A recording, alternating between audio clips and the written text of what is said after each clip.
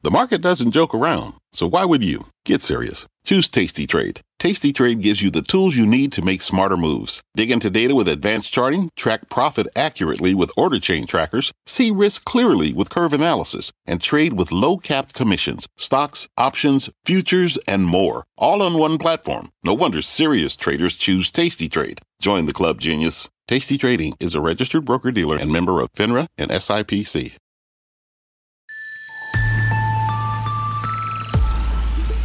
We've got some customers who are more budget conscious that have been under inflation pressure now for months. The CEO of Walmart, Doug McMillon, gearing up for a penny-pinched holiday season. And that sustained pressure in some categories, I think, is something that customers are having to deal with as we approach Christmas. How exactly those customers are dealing with it, from the company serving over 200 million of them each week. Families are choosing, when they buy their big basket of things that they need all the time, to look for value. Many of them are coming to us for those big food and consumables baskets, and then they're being selective on general merchandise, being really thoughtful about what they do with electronics and toys. Plus, how Walmart itself is managing economic pressures. We'll hear from the chief of the nation's largest retailer at the Business Roundtable's annual meeting. We've been raising wages. Our wage increases have outpaced our sales and profit growth by a long shot since 2015. And we'll continue to see wages go up, and that's okay with us. We're finding ways to drive productivity. I'm CNBC producer Katie Kramer. Squawk Pod reports Walmart's Doug McMillon begins right now.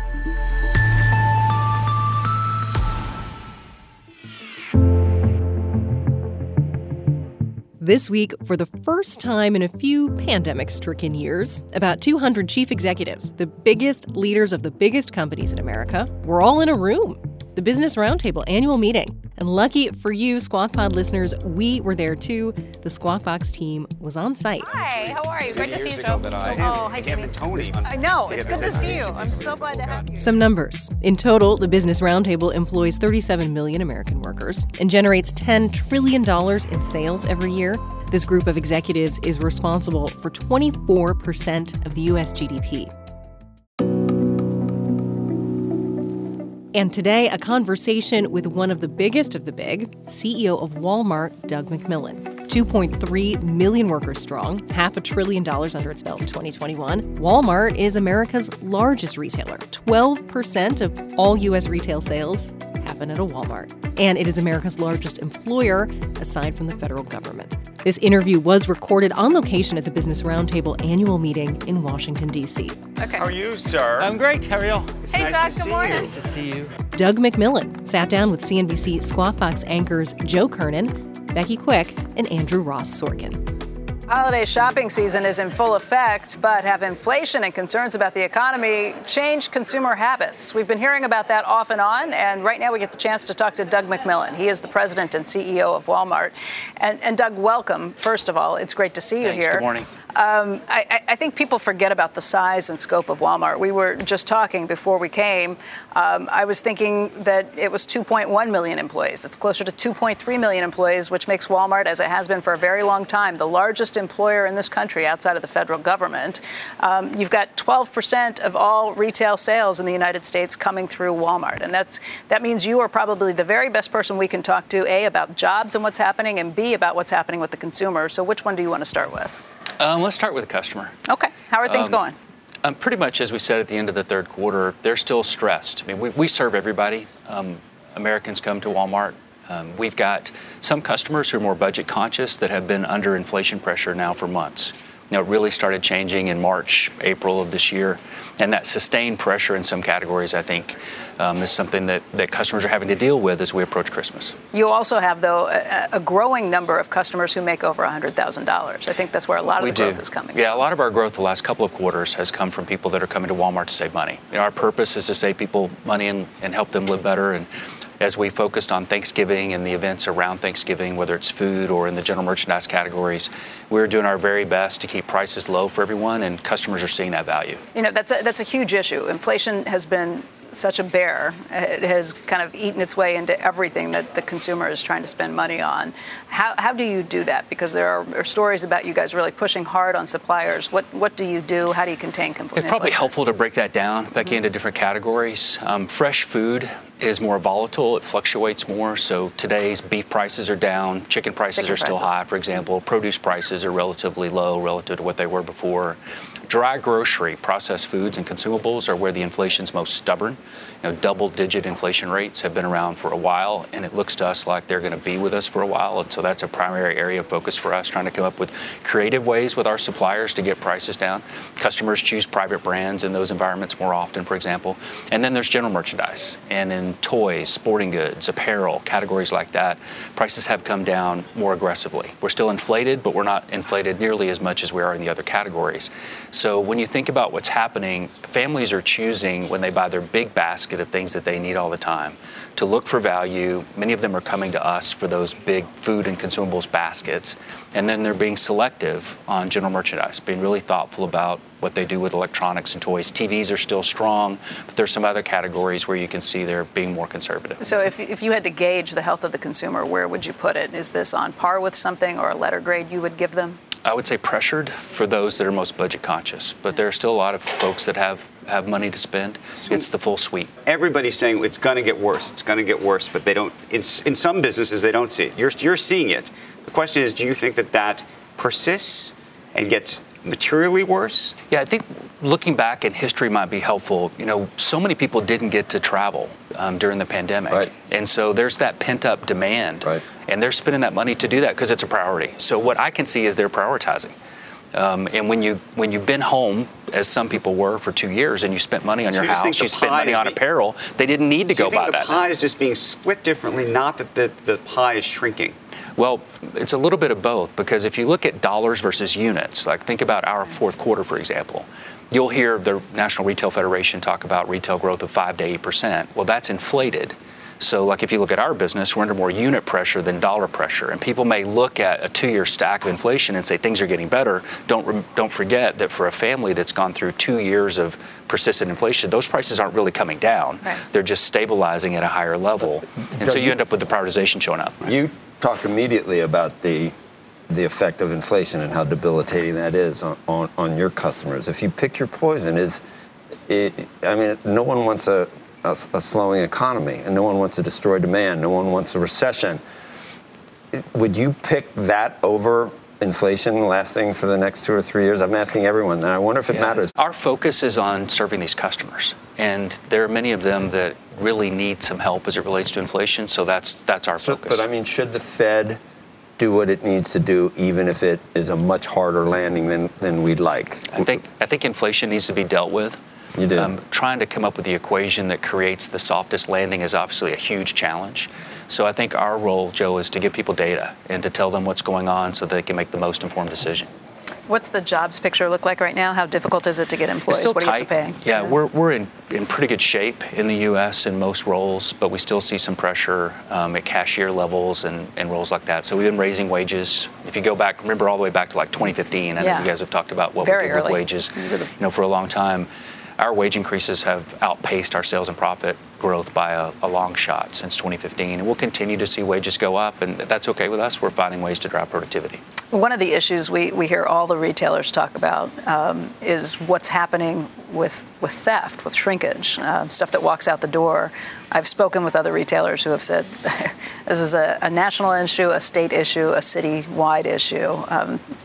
Laws matter where these things aren't prosecuted. What's it mean to the bottom line? What would you like to see people in Washington and elsewhere do about it? Yeah, theft is an issue. It's higher than what it's historically been, and we've got safety measures, security measures that we put in place by store location. I think local law enforcement being staffed and being a good partner is part of that equation, and that's normally how we approach it. But there have been rules that have been changed that make it not something that the police are going to prosecute, or that the criminals won't be prosecuted below certain levels. Does that matter? If that's not corrected over time, prices will be higher. Right. And or stores will close. And how much of that, though, do you have to go state by state and actually work on that issue? I mean, you see videos now. I just saw a video of some burglars in the Apple store, just literally just taking everything that they could And the Apple employees were told, stand back and just let it all happen. And maybe that's the right decision in the moment, but clearly there's something larger going on. It's really city by city, location by location. It's store managers working with local law enforcement, and we've got great relationships there for the most part, and that's the way we approach it. So what would you like to see? What are the measures that, from the Walmart perspective and the Business Roundtable perspective, overall? Business Roundtable perspective, that you'd like to see policymakers working on right now? Yeah, it's just policy consistency and clarity, so that we can make capital investments with some vision. Good luck. That would be nice. The supply chain issues that, your competitor Target, you saw with the inventory, and we're going to do this at the end of the pandemic. It's, oh my God, we got all this. How are we going to? Is it easier now? Are you able to do? It's the great challenge of retailing, Joe, is to have what they want, when they want it, where they want it. Is that over the effects of the pandemic? It's very fluid right now. Still we hard? saw things change in the first quarter. It's gotten a little bit better, but it's because we went through so much of an adjustment during this summer. Our merchants did a really good job. In fact, our team overall has done a great job. Once we saw things change, and it was the middle of March, really, when our red lights were going off in my office, and our merchants started figuring out what inventory levels we needed to have for ladies' wear, where do we need to be in pets, and getting all those inventory levels to the right place. In our slim margin business, you can't afford a lot of excess payroll and markdowns. So our team's done a great job of getting to a good spot for right now, and next year is going to be another challenge. Hopefully it won't be as challenging as this one. What were the red lights that were going off in your office? What were the calls or the signals that were like, oh my gosh? What our team saw fairly quickly is how the mix of food and general merchandise was changing. You're a large advertiser. Where are you advertising? What's shifting? What are you seeing working? What's not working? Yeah, one of the most interesting things that's happening is how commerce and advertising are coming together. Social commerce is really growing. We certainly saw that happen in China in a big way with our business there, and now it's happening everywhere. So we think a lot, and actually we're growing an ad business, as you probably know. Yep. Think a lot about how commerce and advertising work together on various platforms. And we want to be there. We want people to be on the Walmart app, but we also want to be wherever they want to shop, wherever they want to learn about merchandise. But in terms of your spend, how is it shifting? It's more digital. It's more digital, but is it more Facebook, Insta? Is it more TikTok? I think it's all of the above. Snap? What are you looking at going? Is Twitter working for you? Is it not working for you? We just talked to Mary Barra. They had paused their program. We're watching that closely, and what our team does. Are you guys still advertising on that platform? We are. And have you paused? We have not paused. Okay.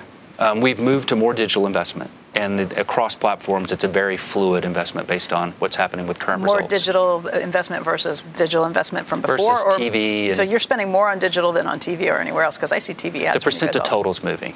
The percent of total's moving. Yeah, that's where the trend is. Yeah. We had the worst inversion in the 10-year, 2 years since 1981. God forbid we go into a deep recession. Would you restructure? Would you have to do that? Could you ever see yourself doing a large round of cuts? Most of our associates are in stores, clubs, and distribution centers around the world, and customers and members need to be served. So that'll drive our headcount growth will probably continue to go up. And we're finding new ways to serve people. We're doing more deliveries with our own associates, for example. And we're picking more orders in stores with our own associates. From a home office point of view, we're constantly creating new roles and changing jobs. And you'll read stuff. If you look into history, for example, you'll read things about us moving positions from one spot to the other. In the end, we end up adding. It's a net growth company, and I think it will be. And how do you do that?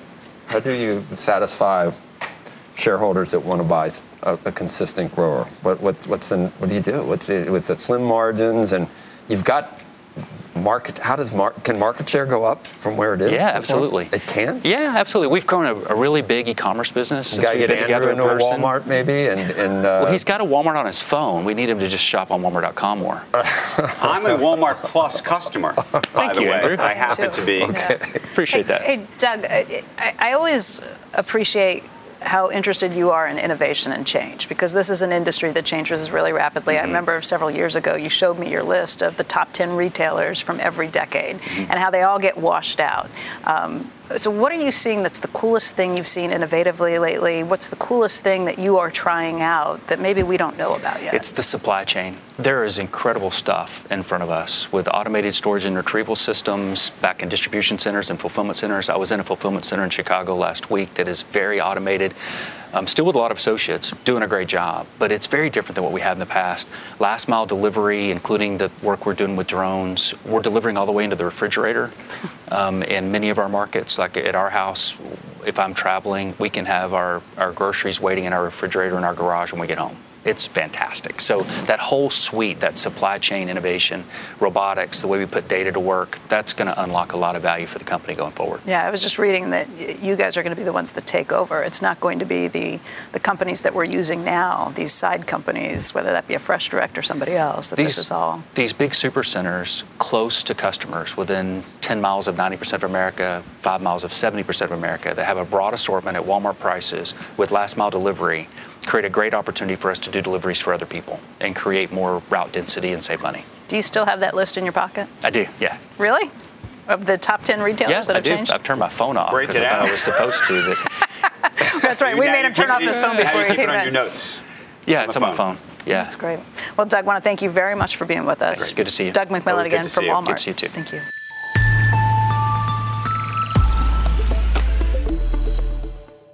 From their innovative practice facility to unmatched views from the fairway, the PGA of America is helping lower scores and elevate fan experiences with 5G solutions from T-Mobile for Business. Together, we're using AI-powered analytics to expand coaching tools and bringing fans closer to the pros with 5G connected cameras. This is game-changing innovation. This is the PGA of America with T-Mobile for Business. Take your business further at T-Mobile.com/now. What's on the horizon for financial markets? At PGIM, it's a question that over 1,400 investment professionals relentlessly research in pursuit of your long-term goals. Specialized across asset classes, but united in collaboration, our teams provide global and local expertise. Our investments shape tomorrow, today. Pursue your tomorrow with PGIM, a leading global asset manager.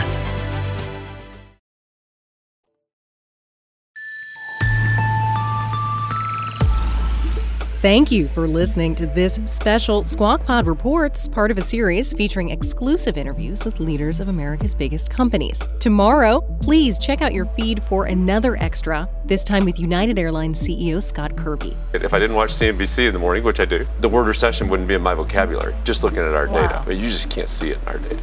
Tune in wherever you're listening now and let us know what you think anytime. Find us on Twitter at Squawk CNBC, or you can rate or review Squawk Pod right on Apple Podcasts. That helps other listeners find us. Have a great day.